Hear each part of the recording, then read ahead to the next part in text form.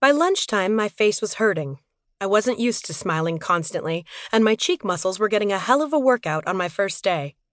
After I was finished with all the ghastly paperwork that would add me to the resort payroll, Ann Carter handed me a pile of official Wild Spring Resort polo shirts and walked me over to Asia, the luxury spa where I'd be spending 40 hours a week until school resumed.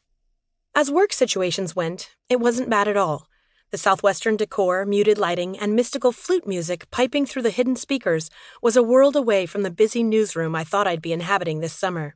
Yet I'd be hard-pressed to find an objection to working at a place like this. The only issue was that customer service didn't come naturally to me. I was still adapting.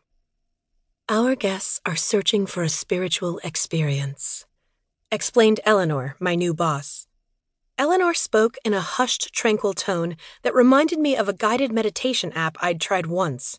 At the time, I only gave it a try because Cassie warned that if I didn't learn how to relax a little, there would be a web of forehead wrinkles over my brow before I reached 25. I never really did take to meditation, but I did like Eleanor.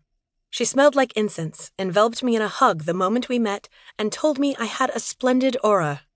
"And smile, Camille," she said, her own face lit in a permanent, serene half-grin, even while she was speaking. "Smile."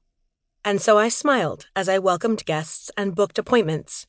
Getting trained wouldn't take long, as the tasks were definitely located on the low end of the intellectual scale.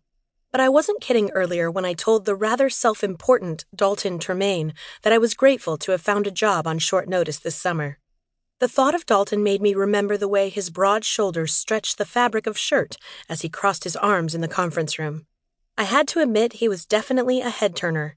Easily 6'3" and built like he spent half his life in the gym, his dark hair was cropped close enough to make me wonder if he'd been in the military, and some elaborate ink peeked from beneath the short sleeve of his right arm.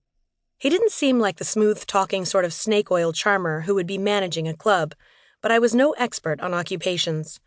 Or men, for that matter. But for some reason, the memory of Dalton's dark-eyed stare haunted me for hours after our encounter, and a delicious shiver would crawl up my spine every time. In fact, when I left Asia to grab a sandwich at one of the resort eateries, I found myself glancing every which way in the hopes of seeing him.